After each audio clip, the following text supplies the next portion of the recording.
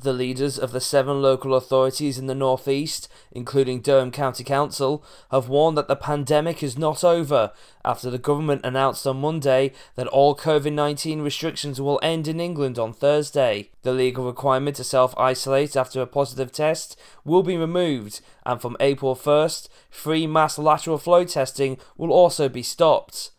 In a statement released on Monday evening following the announcement, the 7 local authority leaders said while the law is changing, the fact that these measures help to reduce infections, prevent illness, and help people keep safe has not changed. The 7 leaders asked residents to continue to be sensible and cautious in the weeks and months ahead, as everyone learns to live with COVID. And people across the North East are also reminded that it's not too late to get a COVID jab if you have not started a course of vaccination, and to be considerate of those who may be more vulnerable or nervous that restrictions and requirements have been lifted.